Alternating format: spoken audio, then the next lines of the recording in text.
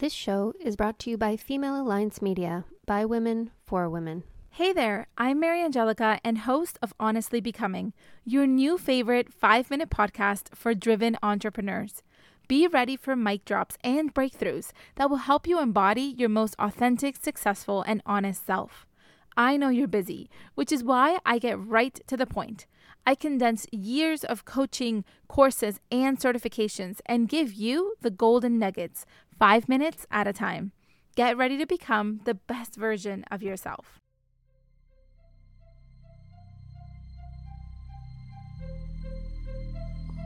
Hello, and welcome to the Say It Out Loud podcast.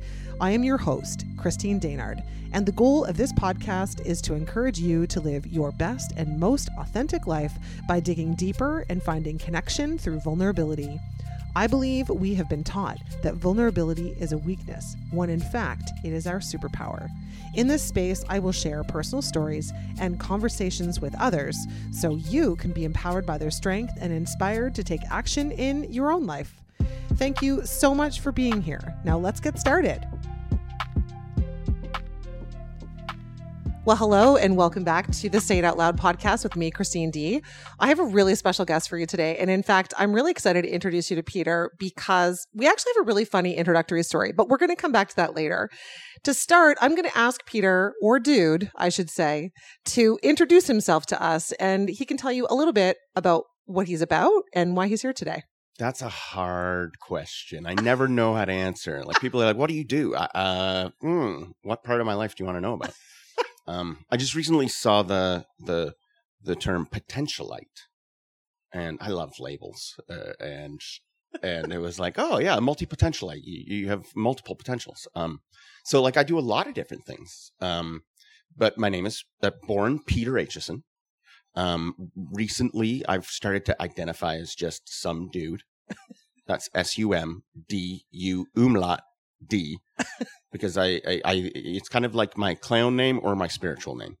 And I look at like Ram Dass, and I thought, well, if I had to change my name, what would it be? And I just thought, well, I'm just some dude.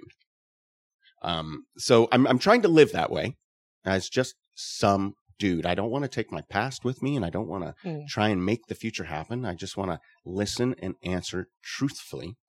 In theater school, we used to say, listen and answer truthfully in the given imaginary circumstances. But now it's to listen and answer truthfully in the given perspective of my present moment. I really love that. And you know, what's interesting is I actually often, when we ask people, you know, what do you do? I often find it's kind of the least interesting thing about us. There's so much more depth to us as human beings. There's so much more going on that I find we sometimes get trapped in that sort of surface level conversation, right? So I'm really glad that you went where you did, you know, and I'm also a multi-passionate person and do many different things. So it can be really hard to put that into a nutshell and answer that question for those of us that don't really operate that way. Like, if you want the professional real world thing, it's like, oh, well, most recently I've been building Shopify websites, you know. If you want the more exciting thing, well, I live in a trailer in the woods and I'm a psychedelic guide. So that's another thing. And some people's eyes glaze over that part and they're like, this guy's a weirdo. But other people are like, tell me more about the forest, right? Yes. Well, and I love the weirdos because I'm also a weirdo. Yes. And so I'm really interested and curious to learn a little bit more about your journey because you've shared a little bit with me. I've read a little bit about you online. And I really, before we kind of get into our conversation, I want to preface this to our listeners to keep an open mind during our conversation. I often ask that in favor of the guest, no matter what. Yes. But certainly today we're going to talk about some things that are not mainstream. We're going to talk about some things that might make people feel uncomfortable. Yes. And, you know, I look at it like, if we're not a little uncomfortable, we're not learning and we're not growing. So this is why I ask people to keep a bit of an open mind while we have this conversation and to just, you never know where it might take you. It might just trigger a little something in you. You might put it to sleep and never pick it up again. But to consider there's not only one way to do Right. any one thing. So I'm really excited to dive into this. But very first, Yes. I want to tell people how we met because Sure. I think it is pretty hysterical. And we talked about it when you got here. Yes. So this is pretty funny. So I met Peter, it's probably now going on about 6 years ago, 5-6 years ago, somewhere in there. Yep. And it was when I was running the Buzz Tour Company. I'm pretty sure it was my first year of business. I was driving the Honda Odyssey. Yep. It was deckled out and I'm at the car wash and I'm like vacuuming out my car. And this guy, some dude comes walking out to me in the car wash area and says, "Hey, so I've got an idea for you. Can you come and get into my back seat of my car for a minute?" Which I just think is hysterical. And when I told the story recently to someone, they were like, "You did what?" And I was like, "Well, but hold on a second. He's not like a creepy weirdo. I could tell, got good instincts, but there was something about him and what he was showing me that was had nothing to do with where your minds are probably going right now, right? But it was to check out. He was creating. Well, actually, you could probably describe it better at the time. I don't know if you're still doing this, but tell them what you did. Yeah. So from my perspective, I'd seen this van driving around and I was an Uber driver. And at the same time, I was auditioning for voiceover work. And I was having no success in voiceover. But people were telling me, "You're the best Uber driver I've ever had." And they kept on saying, "How could I pick you as my driver?" And I thought, well, that's what you need. You need like an Uber-like app where you can pick your driver. And it took me down the path of, if I could get picked, well, then I would want to try and get better than the others. So I would get picked more often. What would I do if I was trying to be the best Uber driver? And I'll fast forward to when we met. I developed an entertainment platform in the backseat of the car. And it was hooked up to 300 individually addressable LED lights that were programmed with different moods. So you would pick like the groovy mood, and all of a sudden you get groovy lighting and groovy music. Or you would pick the sativa or the indica, because a lot of people are taking Ubers because they can't drive, and it would put on like a psychedelic kind of playlist with psychedelic lights. And then I had the game show, which was by far the most fun. And it's a musical trivia game where it was called Who Did It First? And I would play a cover song of a popular song done in a different style of music. And you would have to guess who did the original version. So I had Christine at the car wash. I would wash my car like 3 days a week, right? Because I'm always having people in it. And I thought, outside of Uber, I could do like day trips to wine country and stuff like that. And it's like, oh, but she's already doing that. I don't want to compete. I want to collaborate. And that's what we talked about that day is we were both like, no, let's build up each other. So I thought I could put this system in your car and we could do, wine trivia and have the lights and the karaoke and the music.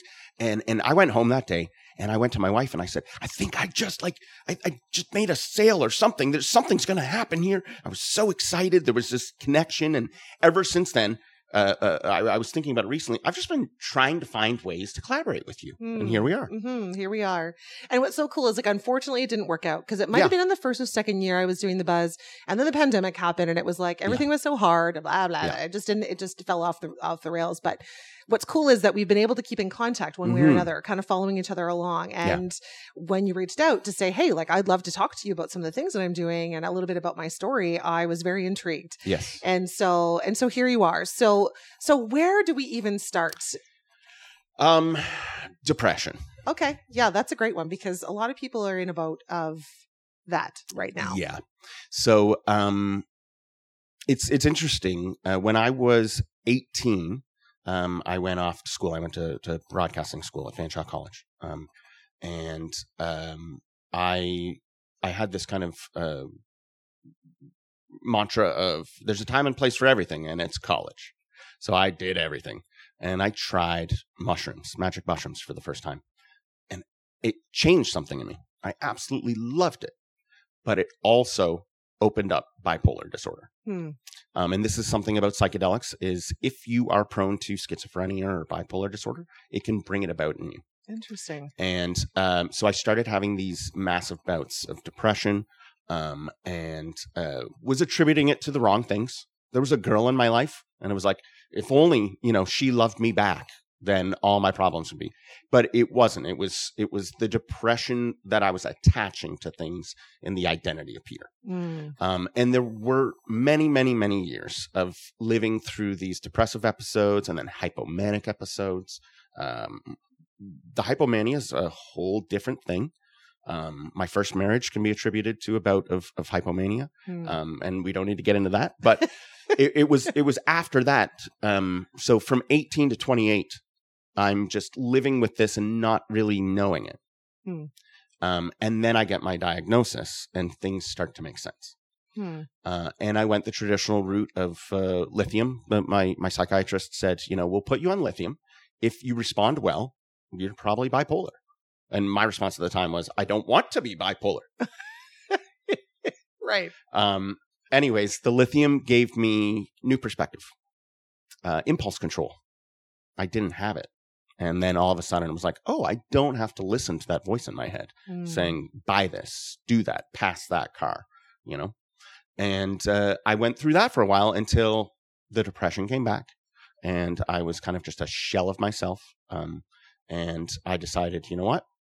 The cure is worse than the cause at this point. And there was all this talk about magic mushrooms alleviating depression symptoms. So I had used them excessively recreationally in my youth. And I thought, okay, I'm comfortable with trying this again. And at a party, a friend had some, and I didn't have to wait to get depressed, but I'd been off my medication completely, feeling like myself again. I had a strong partner who would watch me and say things like, you're starting to spin up a little bit right now. Let's just be mindful of the fact that you're starting to get excited, right? Depression's not the hardest thing because you just end up doing nothing. It's the hypomania you got to watch for. But this party and this little dose of mushrooms started relieving anxiety. I was having anxiety when I was doing my voiceover auditions, and it was just gone. And my mood was kind of just level for about 2-3 weeks. And I thought, okay, there's something to this. It's illegal. I think maybe I should stop here and say, I do not endorse anyone doing anything illegal. Am I covered? You're covered. Okay, because I'm technically a criminal. Uh-oh, who's listening? No. So I started experimenting with microdoses, macrodoses, tripping with people, tripping alone. The solo trip is so difficult to get to. But I found this healing place. There was one moment I'm lying on my living room floor, staring at the ceiling, and the hallucination's coming, and I'm following that hallucination, and I'm in a sense of awe.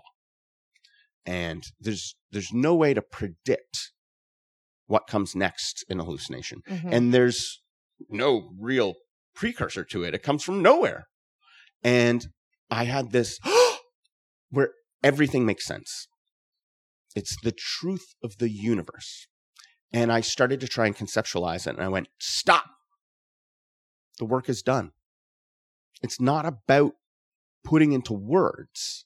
It's about the change in you and how you're going to live tomorrow. And then I just went back to listening.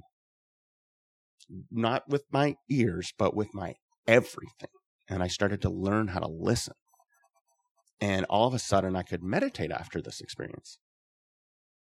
And it took a long time after that, but I developed this process that takes me back to that point. And if I go back to that place and just resist the urge to kind of tell a story about it, just live there and listen in it, well, I can hold on to that for quite some time. So for me, when I was just doing this in order to manage my own mental health, it would be every 3 or 4 months, I would go and take an afternoon. The effects are about 6 to 7 hours of the really psychoactive effects. My wife would go and go to the cottage or visit somebody, and I would just spend this time by myself and recharge. And then I started to realize, I think I can bring someone with me. And I had a friend who was going to be working with me in the car. I had set up his car to be the second car in Waterloo to be driving around with the lights. And I was Pick Peter. He was going to be Pick Nick. Love it. And he was on board and ready and asking about these mushrooms. He said, "Can you get me some?" And I was like, "I don't feel comfortable giving something this powerful to just anybody." But I said, "I'll do them with you." So we went and just did a for fun one. And it had a profound change to him. And I realized that when I'm in the listening part, I'm listening for two. And I can kind of help suggest or guide someone to this healing place. So once I did it once, then I was like, okay, I can start maybe talking about this with friends and family. So now friends and family started coming to do this with me. And there was a lot of insecurity, a lot of should I be? There's a lot of what is my role? You know, nobody taught me how to do this. I learned it on my own. Again, I like to fast forward to now. Every 6 weeks, I have a new person. Not always new. There's repeats, obviously, but I have somebody come every 6 weeks, and we go through this kind of ceremony together. It's so wonderful to be able to witness and help guide people to this place of healing, because you'll go from being The Four Agreements. Have you read it? Mm-hmm. Yeah, I want to be impeccable with my words. Mm. So I will try and speak not to what the experience does, but what I've witnessed happen. So my last guest was someone who I know personally very well, their family. And they've been dodging a bipolar diagnosis for decades. Mm. They'd gotten it a couple times from their doctors, and they've been like, well, thanks for your opinion, but I'm not going to consider it. And they finally came to the point where their life was at a place they just couldn't turn away from it anymore. And they came to me, and we went through this process together. They had a longer in years experience with psychedelics than me, and have done doses as high or higher than we do. It was a complete, unique, and life-changing experience for them, which speaks to me to the intention, the setting, the prep work, looking at it as mental health rather than getting high. I don't like that language either. But they were on employee assistance because of their mental health, and had to go see a psychiatrist the week after our experience together. And they had never met with this psychiatrist before.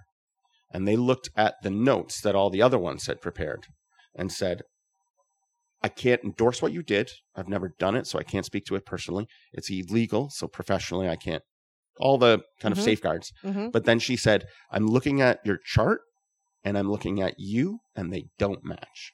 The man I'm speaking to today is not the same person that is on this piece of paper that says you are afflicted by this, that, and the other. So I'm not going to make claims like...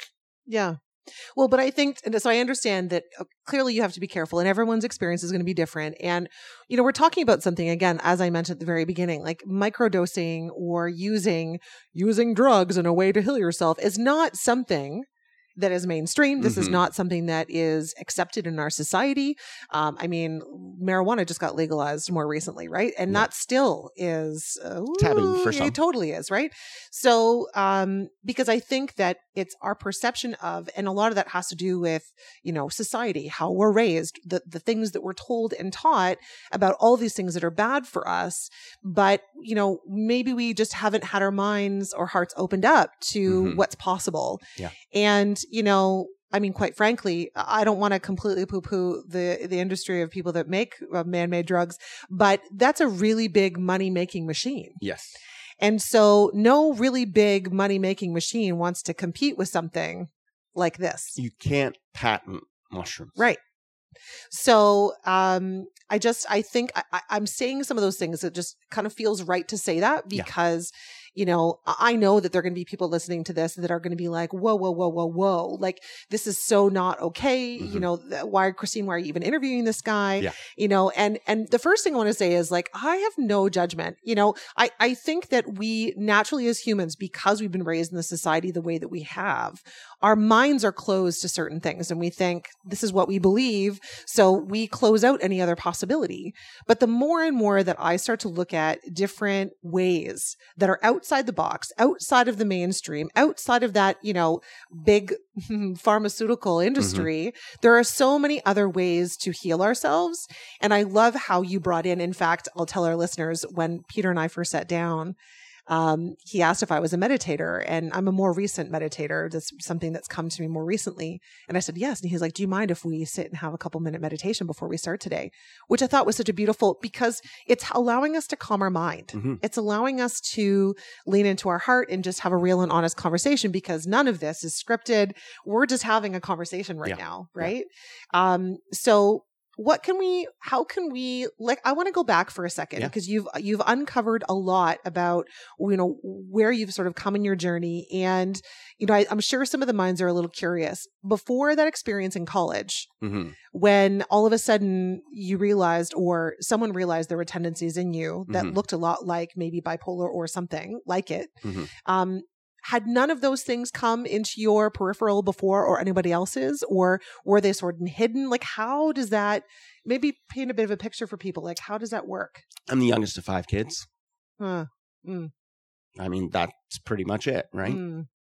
I had to be loud and rambunctious, and I was raised by 4 siblings, and you pick up little pieces of all of them and you find what works to get attention. And so, the hypomanic stuff was always, Peter's always been, rambunctious.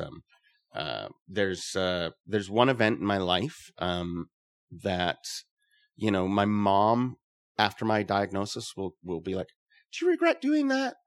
And for me, I look back at it and I'm like, okay, that's probably a hypomanic expression. I quit my job by writing "I quit" on my butt and running around the office in a loincloth.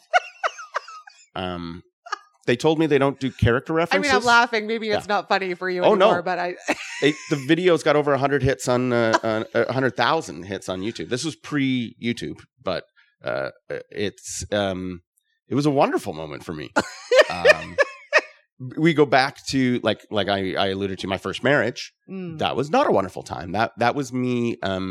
I had gone to a different doctor, and it was just when I was able to recognize depression in myself, because you don't know you're depressed until you're not depressed, or at least that's the way it was for me. I could only see it in retrospect. And I had stumbled onto antidepressants trying to quit smoking. So I was using smoking cessation drugs that are also antidepressants. And I asked my doctor, I said, I felt really good after I took this thing to quit smoking. And I think it's because I was depressed. So he gave me a different antidepressant, which launched me into a hypomanic episode that lasted to an engagement.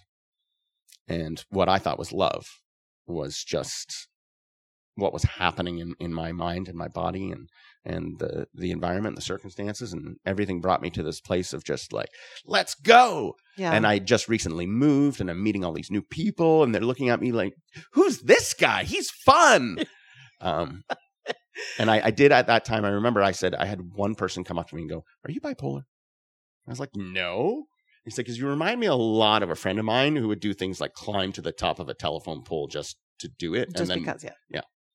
And it was interesting. It was a few years after that I got my official diagnosis. But interesting. I also have a friend who is bipolar, and I didn't know her very well until she told me, and then kind of points out when things are happening, right? Because she's aware when they're happening.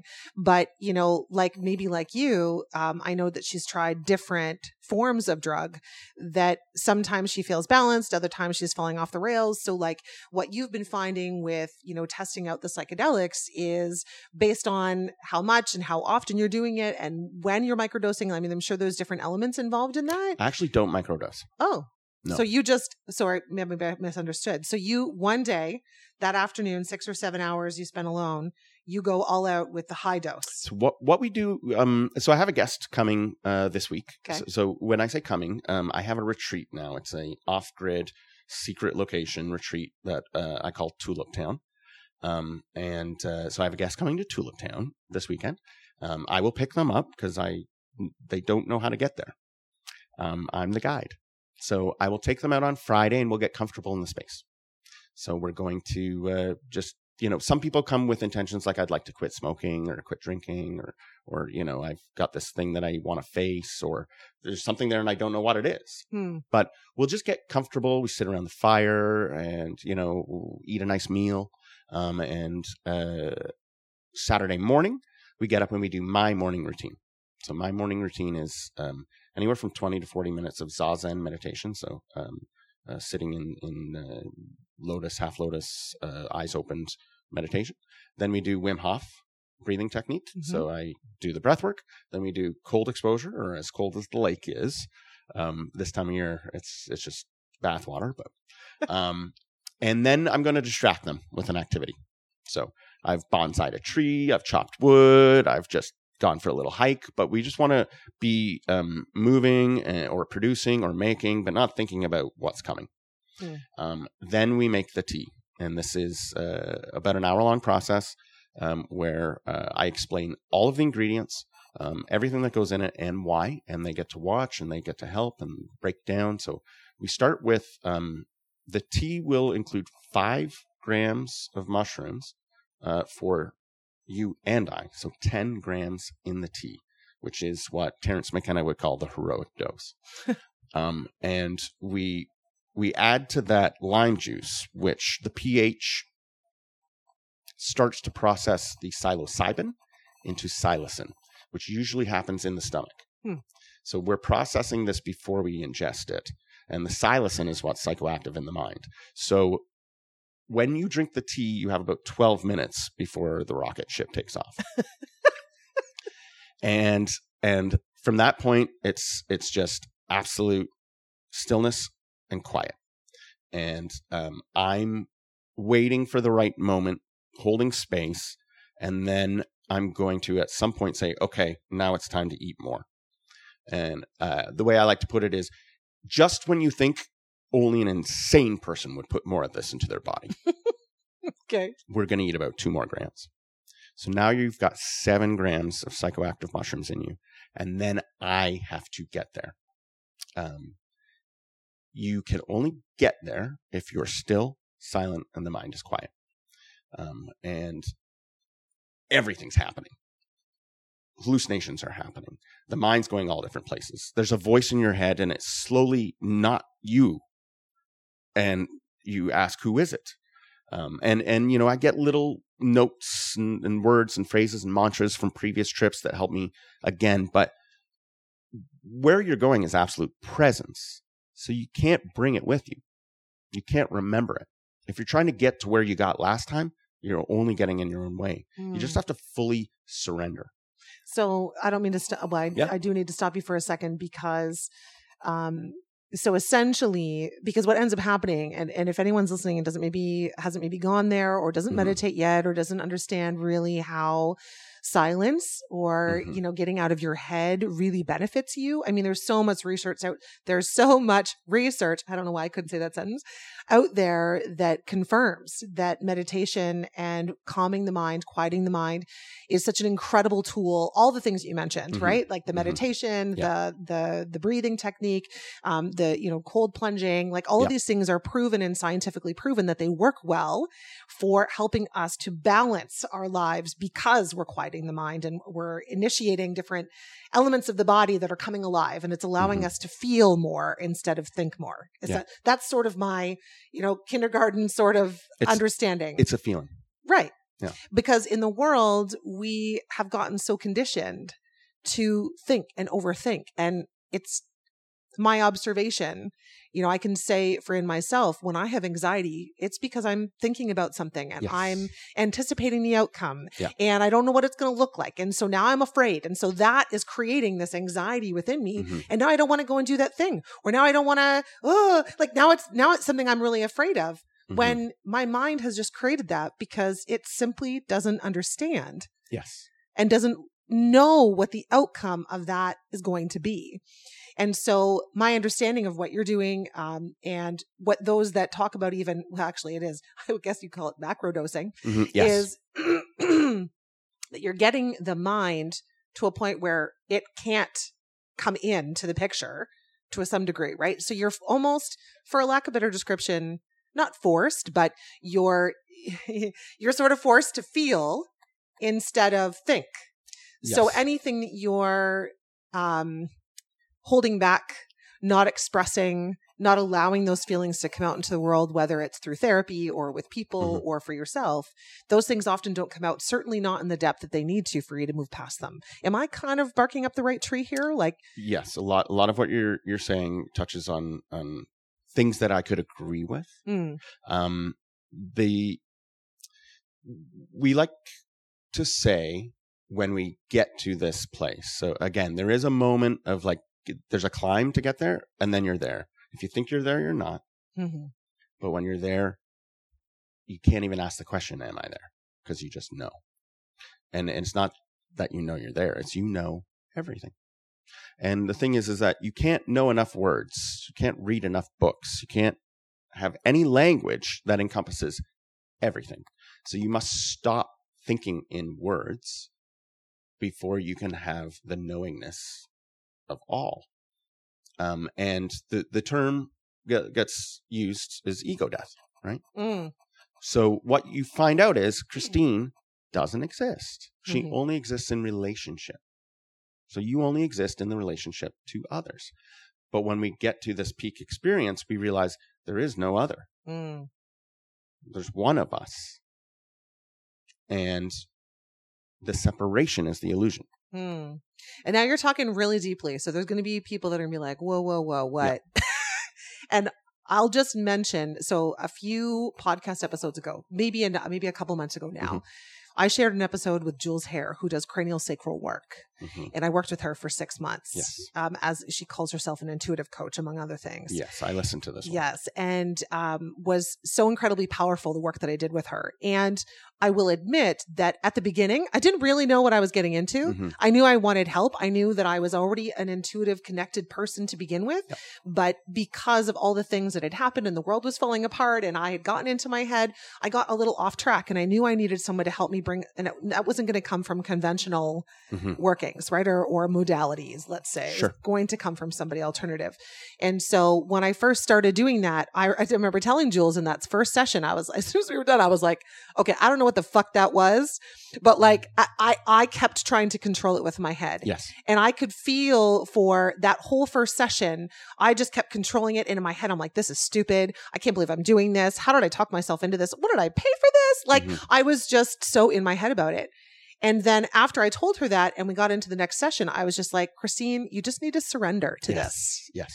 Because here's the thing, Peter, I know you know this, but for anybody who's listening, this is for you. It's for all of us, is that we don't know what we don't know. That's exactly it. And what we have been doing for a really long time isn't working. Yeah. We are sitting in a place right now where there are more people in a mental health crisis than have ever been in the entire world. There's never been such a high percentage of cases of people in a mental health crisis. And it is a huge problem for us as people. Yeah. And all of the ways that we have been approaching, which is why I started this conversation by saying, hey, have an open mind. You may not be somebody who wants to go, I don't know, I imagine get in a tent with Peter and like do 7 grams or whatever it is. I'm renovating a trailer. So you can stay in the trailer if you want. You can camp if you want your own space. But, right. But I'm just thinking like, I've heard Will Smith talk about like ayahuasca. Yes. And I've heard like different people talk about different ways that they've been able to essentially release the demons from inside. Right. So go ahead. Where we go, we call the truth. Yep. You can't get to the truth until you get rid of the lies you've been telling yourself. Amen. And you have to face every single one. Or you can blow right past it. But 7 grams of mushroom is going to blow you right past a lot of things. But that's what we have to go through to get there, is all the lies that you've been telling yourself are true. And it for someone who has had the bipolar mind, and now I don't think a doctor could diagnose my behaviors today as anything but just a well-adjusted member of society. Right? Bit of an anarchist, but but you get to see, all of these behaviors, the things that I did, or like starting a business is like the cliche bipolar thing, right? And I do it all the time. But the thing is that there's one simple little lie that you've said is an absolute truth. And by the time you get 17 steps away from it, you forgot that part of it. And you can build your entire life off of a lie your parents told you when you were 6 years old. And you've been carrying that with you the whole time, not knowing that one little thing, 17 steps later, 17,000 steps later, everything's predicated on that. And so when we get past all the lies and we get to the truth, and then we learn to listen, you're not doing anything. And you get this freedom of, I don't exist to do things. I get to. And I can just do nothing, and existing here is enough. Yeah, like my worth is not attached to anything other than simply existing. One of my guests was having well, she always has a hard time. I have a guest that comes back about once a year, and it's the same thing. It's a horror story. Like I'm not going to sugarcoat it. The climb for some is hell. It's worth it. Well, I imagine that, it's almost like we get conditioned. And then I talk about this with the women that I work with, is like, we don't ask ourselves why. We don't ask ourselves, hey, wait a second. Why do I believe that thing? Yeah. Where did that come from? Yeah. Why do I believe in that? And to take all the things, start asking the question, and take all those things that you have believed and have become a part of you, or what you believe is a part of you and what you believe about yourself, and start questioning those things. And it's like weed in a garden. I mean, what you're doing is like... I don't even know how else to term that other than it's like a fast forward version of weeding the garden in a sense. Would you say 10 years of therapy in a day is how people say? Right. Yeah. Like, because if we're not going back, and like you said, if we're not being, well, actually, let's not say go back. If we're not moving forward and being honest with where we've come from and acknowledging what's been going on with us. Yeah. Like, it doesn't mean the people that raised us or the people in society are bad people. No, guess what? They all just learned the same thing. Yeah. And so it's like everybody's piggybacking on everybody else. And guess what? Everybody wants to be the same. So we just kind of keep it quiet and no one really asks the questions. And this, I love, because everything that you're talking about, I haven't done what you were talking about. But I know people that would really benefit from it. Yeah. And I just think that, if we open our hearts and minds to what's possible outside of what the traditional norms have taught us, and how to heal ourselves, because that's not what we're learning. We're learning Band-Aid solutions. We're not learning how to actually heal ourselves. Absolutely. Right? Yeah. And so what you're doing is you're healing yourself from the inside. Heal yourself first, then you can heal others. Right? Yeah. It's like, I remember the term, hurt people hurt people. Yes. But also healed people help to heal people. Yeah. And I think that we're in a time and the place in the world where, wow, do we ever need so much healing, right? To come back from where we are today, we need a lot of healing. Yeah. And so I'm really glad that you're doing this work. And I think I have so many questions, but at the same time, I actually feel, what do I want to say? Maybe you have something to say. I mean, one thing that we haven't talked about that I think for you, listener, the one who's in the car right now and they're like, oh, I don't want to go down this road, but I'm being called down this road. I used to drink every single day of my life. And I used to smoke, and I used to. When I started going down this path, it's been about 6 years where I've been intentional about it. And the drinking stopped on its own. The smoking I had a guest coming and they wanted to quit. So I said, okay, I'll do it with you. Cause I know, I mean, every 6 weeks I can quit again if I want. And I just stayed off of it. And the morning ritual, that just happened one day. And every single day since, I've a handful of times I haven't done it. And these are the things that feelings are, I will say, I'll contradict myself so many times, but your feelings don't matter. Okay. Yeah. But they are what guides you, Yes. right? Love. If you follow love everywhere you go, you're going to find yourself in these situations where you just go, how did I end up here? This is better than anything I would have ever tried to get for myself. But we're an instrument that needs to be tuned up. Mm. When you're out of tune, you don't know how to read your feelings. But if you tune yourself up every day, then you're going to be able to just listen and answer truthfully to, the world you're in, this little kind of world that follows you around. Mm.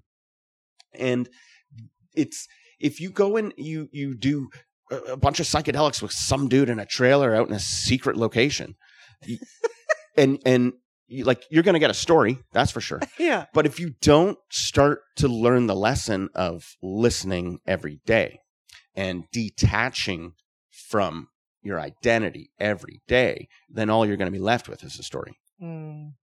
And we go to remember the thing you can't remember, which is that presence can only be felt. It can't be remembered. Mm. So the mushrooms knock you over the head with it. And then every day after that, you need to sit and do nothing and know that, well, I'm fulfilling my purpose even now. I am is a mantra I come back to often. Just I am. Maybe I am listening. Mm. But to just sit and be is all you need to be. Mm-hmm. Well, because we get so caught up.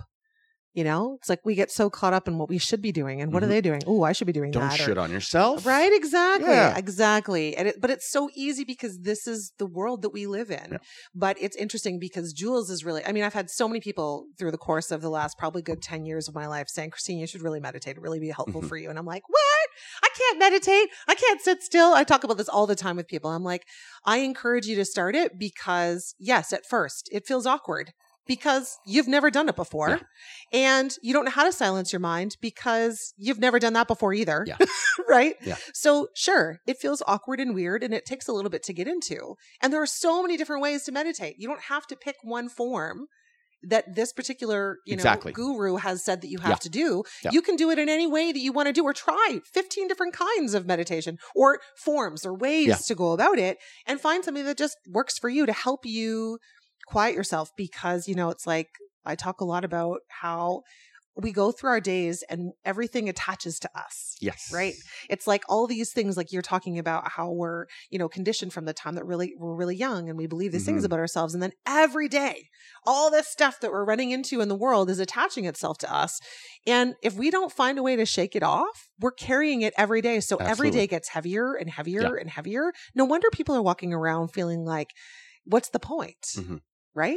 I'm a pretty zen dude these days, but when I'm driving, I just get so frustrated. And I was with my wife and she's like, would you just calm down? She hates it when I get all excited in the car. And I said something like, oh, I hate when they do that. And then I stopped and I said, no. You hate selfishness. Don't put it on them. You hate selfishness. And that's okay to hate selfishness, right? Yes. And, you are not your feelings. We have all this stuff floating in the ether that you grab onto and you go, oh, okay, I'm going to attach to that.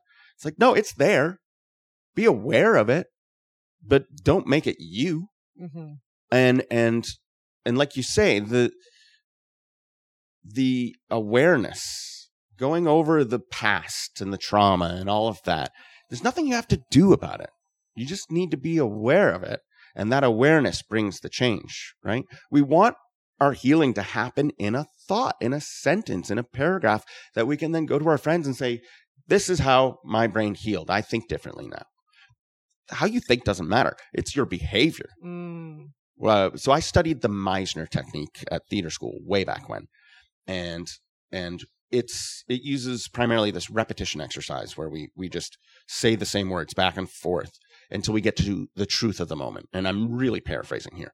But it's all about behavior. And this teaches you how to behave honestly back and forth with a person. So we use one word over and over because the word doesn't matter. And if you're training to be an actor, the playwright takes care of the words. And if you're an actor who's trying to connect your behavior to the words, it's going to be disconnected between the two people on stage. But when it's just listening and answering to the behavior, right? And we can feel this right now between you and I, right? 100%, yeah. Yeah? Then it doesn't matter what I'm saying it the right way. Yeah. Well, and we're not sitting here going, oh, whoa, but do you really mean? Yes. Okay, you said believe earlier. I don't believe in anything. Okay. There's no need to. Yeah. The only time you need to believe in something is when you can't point to it. And a newborn baby knows the exact same thing that you and I know. And that's how I can say when we get to this place, you know everything, is because it's all right there in front of you. This guest that has the trouble all the time, I said to her last time, who taught you what an apple smells like? Because she kept on saying, I don't get it. It's not making sense. And she was trying to have someone else teach her. Right.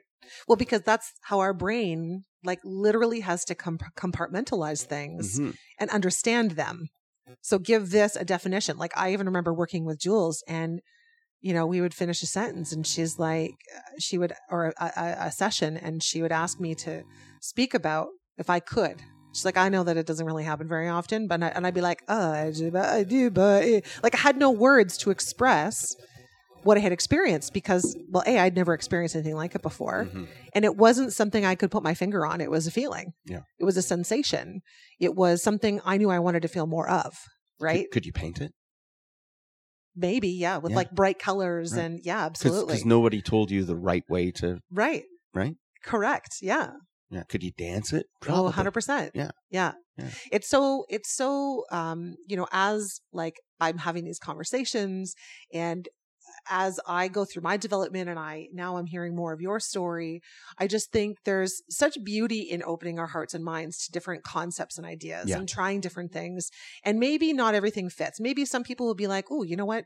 This Peter guy might be onto something. And I really want to try that because I've been facing my childhood trauma forever. And no psychologist or whoever has been able to help me. Maybe this is something that I can try. Or there's others that are like, well, that's definitely not for me. But there'll be something in this conversation for everyone if they're willing to listen all the way through. Yeah. Right. Because there's something in everything. And I find